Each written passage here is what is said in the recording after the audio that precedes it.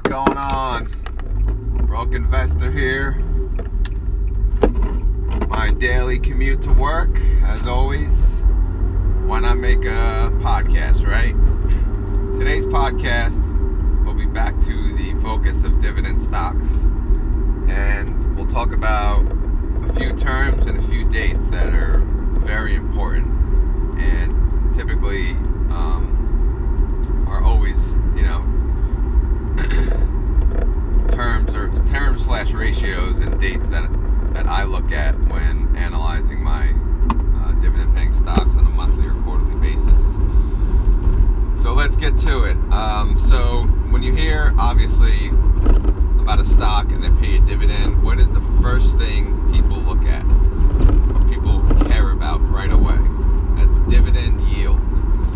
So now dividend yield, this information is typically available on almost every platform or website that has any information on the stock,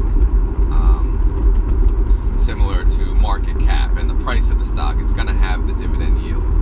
So the dividend yield is the total annual payout in dividends for the year. So if they pay 25 cents a quarter, then obviously it's $1. They would take that $1 and divide that by the stock price, and that would be basically the current dividend yield.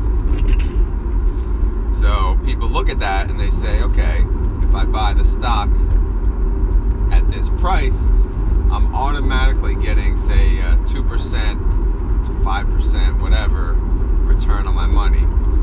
So the mistake that most investors make when starting out is they chase dividend yield.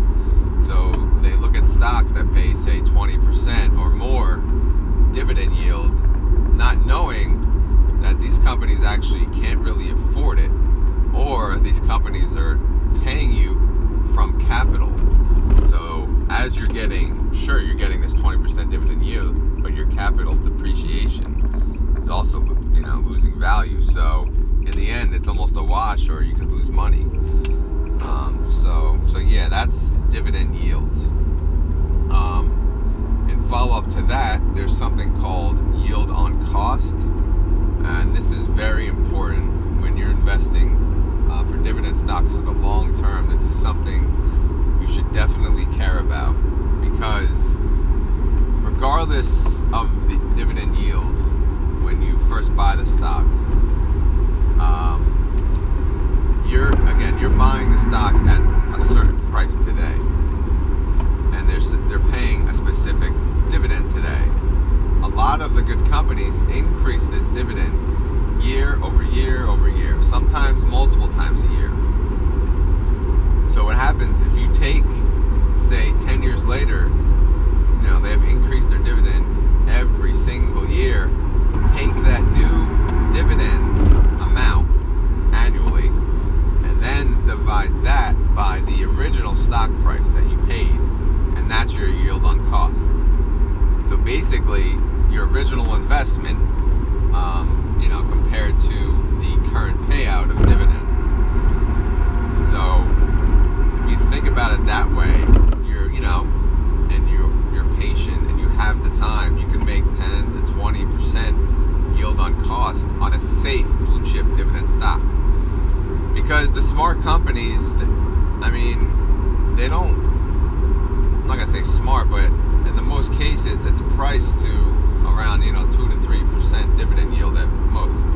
Sometimes when they dip, you get lucky, you get like 5, 6, 7%, but typically the blue chip stocks, your starting dividend yield is going to be weak, but as you hold for the long term, your yield on cost will be,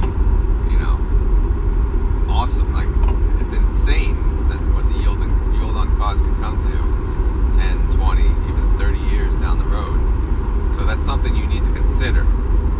You should never focus as much on the dividend yield today, but the dividend yield down the road, assuming you're holding these stocks for the long term, that's what you should, more so focus on, because the companies paying the 20% today could cut their dividend year over year versus the others. And between that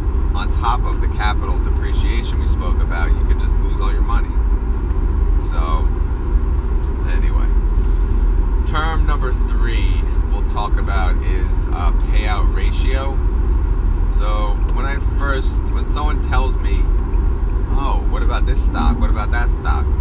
One of the things I go right to is the payout ratio.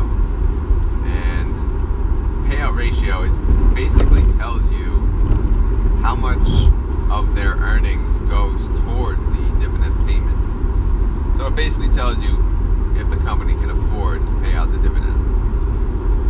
Meaning, anything over 100%, it means they're borrowing money to pay out the dividends. Anything typically under 70% is a good ratio. Anything under 40% is even better.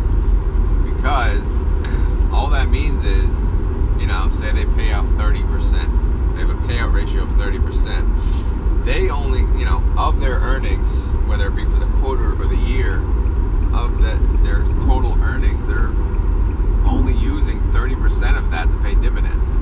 That means that other 70% can be invested back into the company. They could pay off debt. They could be used to increase the dividend, which is what we all want, but that's always a good sign when the company has a low payout ratio, and that's a very, very important term. And last but not least, it's not a term, but it's really just a number of years the company has increased their dividend. This, again, is more important information. When we talk about terms, there's dividend kings, dividend aristocrats, etc.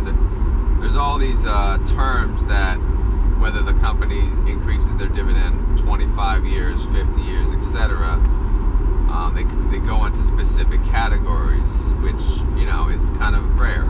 It's becoming a little crowded, but as time goes on, people can be eliminated from that, such as, like G's or whatever. But the number of years that a stock has increased their dividend is very important. And the reason I say that is because if you look, say, 20, 30 years, that means they've been through it before. They've been through recessions, market crashes, and they've still increased their dividend. So it gives you a better comfort level of what to expect in the future. Obviously, we can't predict the future, and we don't know, competition could come. We don't know where that company could be, but you typically would have a better handle and an idea. If the company's been through it before, I'm sure they can handle, the downturns again. So those are my terms. Now I'd like to get into the dividend dates, the 4 dividend dates, some more important than others. And we'll start with the declaration date. So the declaration date is the date that a company announces their dividend payment. Some announce one at a time, some announce multiple at a time. Typically the monthly dividend paying stocks, they'll announce multiple, like 3 months, 6 months at a time. And the quarterly dividend payers usually announce their dividend payment at the time of earnings or the day before, usually, from at least my experience. So they'll declare the dividend amount and payout and ex-dividend date based on that's the declaration date. So that's the first date that happens. The next date that you want, the most important date, I'll say, is the ex-dividend date. What this means is it's the date after the day before you have to own the stock to get the dividend. Hence, ex-dividend date.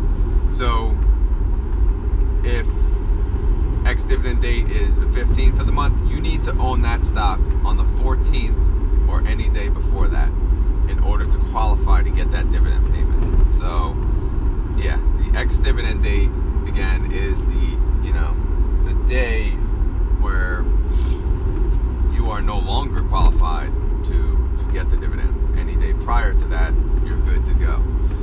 If you sell your stock on the ex-dividend date, you still will get the dividend payment.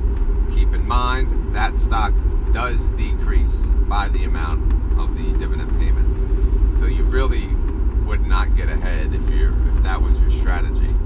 typically the dividend swing traders, what they do is, they buy on the dip, or they try to buy before that ex-dividend date, and they sell after that date when they're hoping the stock catches up with itself, turns it around, meaning eventually between the dividend and the capital, whether it be a slight loss or no loss or even an increase, they'll make money on the dividend and or the capital. I don't do that, but there are people that do that. So that's the ex-dividend date. The next date is the record date.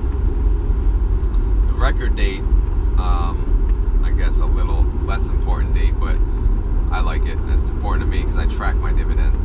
The record date is when the company actually records it on the financials. Usually this would come, either around payment time or a week or two before. I'm not sure really the time frame or their company's methodologies behind the record date, but it's the date that you'll see it in the brokerage typically. So if you're tracking your dividends monthly or quarterly, you're not going to really see it until they record it. So until it's recorded, it's not really final. So that's the record date. Last but not least, the payment date. Some may call this the most important date. It's the one we all care about, obviously, but this is the date that the dividend, obviously, hence the name, gets paid. So if you own the stock a day or more prior to the next dividend date, you'll wait until the payment date. You'll get the dividend. It'll go right into your account, or it'll go into if you have DRIP setting on, you will go reinvest right directly back into that stock. So, and that's on the payment date. So those are the terms and the dates, and hopefully that's helped to some people.